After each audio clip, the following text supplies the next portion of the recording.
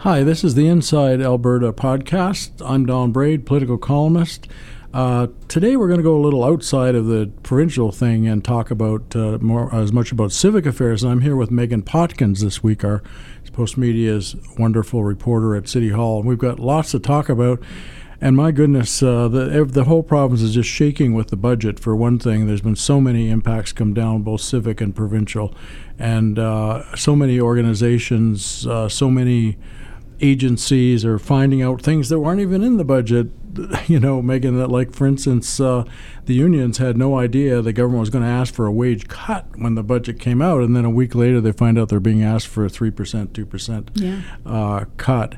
And we've had, as far you can expect, there's going to be a lot of problems. I mean, there's been ways of doing these things for all these years, and all of a sudden the UCP has not only changed policy and they've changed the way they do things. They're doing things like just simply abrogating agreements, like the city charters is one, and I guess we'll probably get into that. So the province is really in turmoil, and then we get something like Encana leaving. I don't think we really need to talk about that too much, except to say that, oh wow, I mean, it's a symbolic blow. It's absolutely devastating. I mean, I remember when Alberta Energy was first formed and the government sold shares. Those are the days, by the way, when they still call companies what they actually are, like Alberta Energy, instead of this new name for Encana, which sounds like some kind of laxative or something. I can't even say it. It sounds like Ovinative? Yeah, it sounds like Trump's Covfefe almost. So there's been a tremendous amount of tension brewing here, and I think Doug Schweitzer's intervention when he called Nenshi Trudeau's mayor, because Trudeau had said they would actually talk to the Prime Minister. I don't think there's a big city mayor or even a small city mayor or any mayor in Canada who wouldn't talk to the Prime Minister if the Prime Minister wanted to talk. But man, in the heart of the UCP, they do not like Trudeau, and they're not crazy about Nenshi either. So maybe we can I wonder what you think about that. I thought it was over the top. I don't think that kind of name calling is useful. I don't know what the UCP has to gain because they're in office, they're solid, they don't have any elections to win, and they're also the senior government. They're the guys with the bags of money, and they've got all the weapons in their little toolkit, and they're making it clear the provincial governments, the civic governments, are pretty junior to them. So I don't know that they have to go to that level. What do you think? Well, it's interesting you say making it clear that those civic governments are junior to them, because this was a budget that we saw where they tore up the city charter agreements with Calgary, with Edmonton. And what's interesting about that is they said, this is the deal we're going to have with cities is going to be the same across the board, kind of cutting down the tall poppies of Edmonton and Calgary is how I saw that. There's nothing special about those two cities in the UCP minds, I think, and they maybe wanted to take them down a peg, and at least that's how I read that a little bit. No, there's no question about it. I mean, for years and years with the PCs, that was the attitude. The attitude was that they're all alike. And in recent years, the cities have made a pretty good argument that they are different because they deal with a lot of the social problems that smaller communities may not have. They deal with a lot of the costs. Like, look at Rocky View dancing up and down about how great they're off financially. And meanwhile, people in Rocky View come to work in Calgary, use the services and everything. So they are different, and they deserve different treatment. But the provincial governments have never, in my experience, whatever their stripe, been willing to actually give up much of their jurisdiction. But just canceling the thing, they started working on this thing in the old PC days. It was even before the NDP came to office, right? At least a decade longer. Exactly.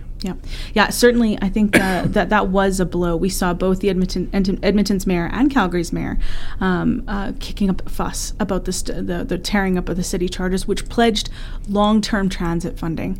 And that's another thing here. The Green Line. It's really hard to talk about this week in politics without talking about the Green Line. You had a $4.9 billion project, promised with funding from the feds, the province, and the city. And buried in this omnibus bill from the province this week, Bill 20, we see that they are inserting some kind of clause that will allow them to pull funding with 90 days notice only, without cause. Now, I think Minister McIver, who interestingly used to be on City Council, has characterized this as boilerplate. He says this is a standard language, but that is not how it is being interpreted by Mayor Nenshi. It's not how it's been interpreted because it also impacts major transit projects in Edmonton. It's not how it's being interpreted by Don Iveson. It's put a huge wrench in that project, and it's just one more thing that we've seen disrupting what seem to be already pretty tense relations between, especially Calgary and the province. Yeah, I don't get that. I mean, the province can disagree with changes the city might want to make, or that's standard. It was standard in the NDP deal too. I believe I read in your stories. But to say that all of a sudden you can cancel a thing, I mean that kind of might scare away builders. It might scare away contractors who say, we could get in the middle of this thing and all of a sudden it's canceled. I just don't know why. I think they could probably do it anyway. They could use their powers. If they saw something that was so horrible they had to stop it, or if the bottom fell out of funding, they could do that. But why they have to put the actual thing in is beyond me. I just don't get that. It's almost as if they're just sticking in the needle, Yeah, and as you said, we saw kind of this antagonism articulated with the police funding issue. Now, Doug Schweitzer, he's been arguing, we're going to maintain funding for police. They did maintain funding for police grants to the cities. That was unchanged. However, in this budget, we saw that the province would be keeping a significantly larger share of ticket revenue. They went from 26.7% administrative fee on a ticket, on a fine, to 40%. And now... and that's a $10 million item. Ultimately, it's $10 million for the police, right? Yes, $10 million annually that was going from those fees into police budgets. At least that's how it works in Calgary. And when Nenshi raised this, he said, he put it in these terms, this is a law and order government. I'm very surprised to see this. Schweitzer did not like that, and his snap back to the mayor was Trudeau's mayor. This is Trudeau's mayor, and don't lecture us on how to get our fiscal house in order. You should get your fiscal house in order. And that just kicked off another Twitter battle between the mayor and the minister. Yeah, it is what they're saying. They're not cutting fine. Now, first of all, let's be clear. A huge majority of Albertans voted for this government, and a lot of people want fiscal restraint. There's no question about it. And I personally think that there is a real need for fiscal restraint in getting the debt down. But they're sort of breaking the mold. They're making it clear that they are absolutely and completely serious with all of these kinds of things that they're doing. The technique is to say we're still maintaining funding, but they do other things that result in less money for the agency, and that the ticket thing is certainly one classic. And then the larger one, on the larger scale, it's de-indexing. And Trevor Tombe, the economist, who is becoming one of the real solid voices in this province for this sort of thing, pointed out that when you de-index categories, you're basically sliding people into a higher tax category, and they end up paying the equivalent of paying more tax. So that's the overall technique, which happens in one department after another, of finding ways to get more revenue or to pay less, and yet to be able to insist that as far as just the absolute grant goes, you're still granting as much money, right? Mm-hmm. Well, and it wasn't just police. There were some other kind of surprising cuts here. I think the UCP has they warned cities it was going to be ugly, but they hit them with a 9% cut across the board on MSI, the Municipal Sustainability Initiative. That's capital money. That's money for bridges. It's money for rec centers. It's money for roads. Those sorts of basic things, everyday things that the city's now going to have to pick up. And they're saying, hey, we're going to have to raise taxes. And this is where that argument around downloading, has the province been downloading? They're able to say they're not raising taxes, while at the same time, potentially the argument goes that they are downloading these costs onto cities and forcing them to raise taxes. And this is happening at the same time as we're still in the middle of this crisis over business property taxes. Yes. And all these businesses, like we had a story the other day about Owl's Nest Books, my favorite bookstore up in Britannia. I've known these people for years and years. Their tax goes from $7,000 over 4 years to $32,000. And now City Council is going to be looking at whether they're actually finally going to work up the nerve to shift this burden to residential. And do you think they will actually do that? Do you think they will actually level this out by shifting to residential? And we're 2 years away from an election, and by the time they do it, it'll be a lot closer, right? Now's the time to do it, I suppose, then, right? If you're going to do something as unpopular as hiking taxes on homeowners, now might be the time to do it, as you say, at the halfway point between the last municipal election and the next. I do think that you're going to see something in this municipal budget in November. They're going to be responding to the situation, the new situation with the province, the significantly less money that they're going to be receiving from the province. And you're going to see them, I think, do two things. They're probably going to be cutting budgets again.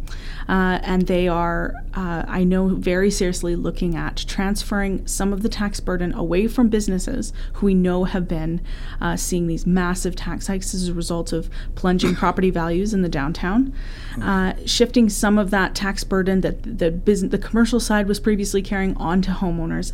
We're not sure by how much yet, because this is, the appetite is there on the commercial side, but homeowners don't want to hear this. They don't want to hear. It's incredibly, the view from a significant amount of Calgarians is, you guys, you cut spending. Don't put this on us. Exactly. So, and of course, the province is fully convinced that the city spends way too much money. They think it's totally, and they think both cities, but particularly Calgary, and they're just forcing this on them. They're forcing the agenda, the cost-cutting agenda on City Hall. And we'll see where it goes. And what kind of, you mentioned all these things that can be cut. Like there's a little project quite close to us that where my wife and I live that seems to have been dropped, like right in the middle of construction. All of a sudden, everybody's gone, and I kind of wonder if they're not already responding by stopping some things like this. Can you give us a little list of what services you think will be most impacted? Well, even to achieve the last tax cut that we saw to prevent bills coming that went out to businesses in July or in the spring from being really ugly, they have to go to big places. These are cuts to transit. They're cuts to police. They're cuts to fire. And we know that the police budget itself will be a big battle. There's already going into this budget a $13 million hole in the police budget as a result of some of the provincial changes, and the city had been looking at least some kind of cut to police, and now they're going to see a scramble to reprioritize things to try to make sure that at a time when we're seeing more shootings, we're seeing problems with methamphetamines, opioid crisis continuing, that the police are able to respond and do their jobs. It's going to be, I'm not sure yet exactly where we're going to see some of these cuts. I know that the city will be coming out with, we'll have a bit of a better idea probably mid-month this month, in November. We'll have a better idea of what they're going to be looking at exactly. But certainly they're going to be pushing back a lot of their capital spending. The operating might be okay for now. Aside from police, a lot of your services hopefully won't change too much, but there's going to be a lot of deferred maintenance, a lot of life cycle upgrades to rec centers, infrastructure, basic infrastructure that is going to be kicked down the road. Well, and as far as the city itself is concerned, I think a lot of people were expecting that when the UCP came in, things would begin to turn around on the business front, and there would be, the UCP has their plan. It's to cut corporate taxes and encourage business to come. But when you get a company like Encana leaving, the symbolism of this is just so powerful. It's like somebody in Toronto said in something I read today, imagine if the Royal Bank of Canada moved from Toronto to New York. It's almost on that kind of symbolic level. Imagine if SNC Lavalin, Trudeau's favorite company, moved to Panama or something like that. That's what it's like. And we do not have any calming going on here. I don't think we have much of a sense of optimism in the city. What with all the cuts that the UCP, it just seems more draconian than they said they would do. Now, the reason they say they have to do all these cuts as opposed to just holding the line is because they say when they came in, the finance officials found, I think it was $26 billion in revenue forecasting that wasn't justified. And they also said they had to pay $1.5 billion to get us out of the oil by rail thing. So they're going deeper than they said they would. And I think there's just a really unsettled feeling. We've had 4 years of this recession. I think everybody kind of felt, we've got to change here. So maybe this is the end of it. But right now, I don't think the mood in Calgary is optimistic at all. And we just have to hope it improves over time. Do you want to add to that? Maybe from your perspective over at City Hall, it's all chugging along fine. I don't know. Not at all. It's funny though. You mentioned that there is a palpable kind of morale hit that came with that Encana announcement, and there is scrutiny suddenly on how the city is, what the city's doing to potentially attract jobs. One of the major municipal initiatives has been that $100 million OSIF fund, right, which ideologically a lot of Conservatives don't like. Mm-hmm. They don't like that it's backed by a mayor who hasn't been very popular with this party, but also they don't like the idea of choosing winners and losers. But it's one of the few things that is injecting little bits of economic incentive in the local economy. I think you're going to see a lot more scrutiny on that. Is it working? Alongside with this Kenney tax cut, corporate tax rate cut, all of Calgarians, Albertans are looking to see what will work. Exactly, and we've had this huge change in approach from incentives for all kinds of areas, including green technology and so forth, to a sort of flat playing field. Now, the flat playing field worked like a dream in the early 1990s when Klein did it. And one of the reasons it worked like a dream is because the oil and gas industry were both really strong and they were growing. And the economy, people forget that when Klein took office in 92, the economy was improving. So he did his cuts in a time of growth, and these cuts are coming in a time of very flat, just a little bit of growth. But anyway, we'll find something cheerier to talk about next week. Maybe you can join us and talk us about the change of mood at City Hall for the better. Who knows? But right now, I think Inside Alberta is done for this week. Thanks so much. Thank you, Don.